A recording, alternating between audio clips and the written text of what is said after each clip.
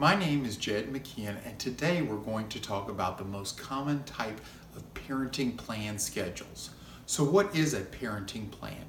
Parenting plan is what gets entered with the court when two parents get divorced and they have children who are under the age of 18. The parenting plan dictates where the kids will stay during the week, and there is normally a weekly schedule and then a holiday and weekend schedule. The most common type of parenting plans that people have heard of are when absentee fathers get every other weekend.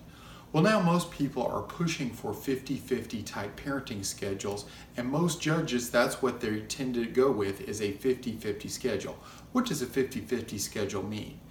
Usually it's on a 2-week schedule, and the parents will either do week on, week off, or they may do what is called a 3 and 4 schedule.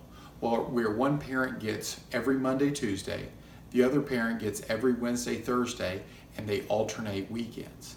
And then on the holidays, they will either split the Christmas vacation holiday, they may alternate Thanksgiving, and usually during the summer, it's the regular week-to-week schedule, except they will usually have 1 or 2 weeks of uninterrupted vacation time with their kids to go on vacations.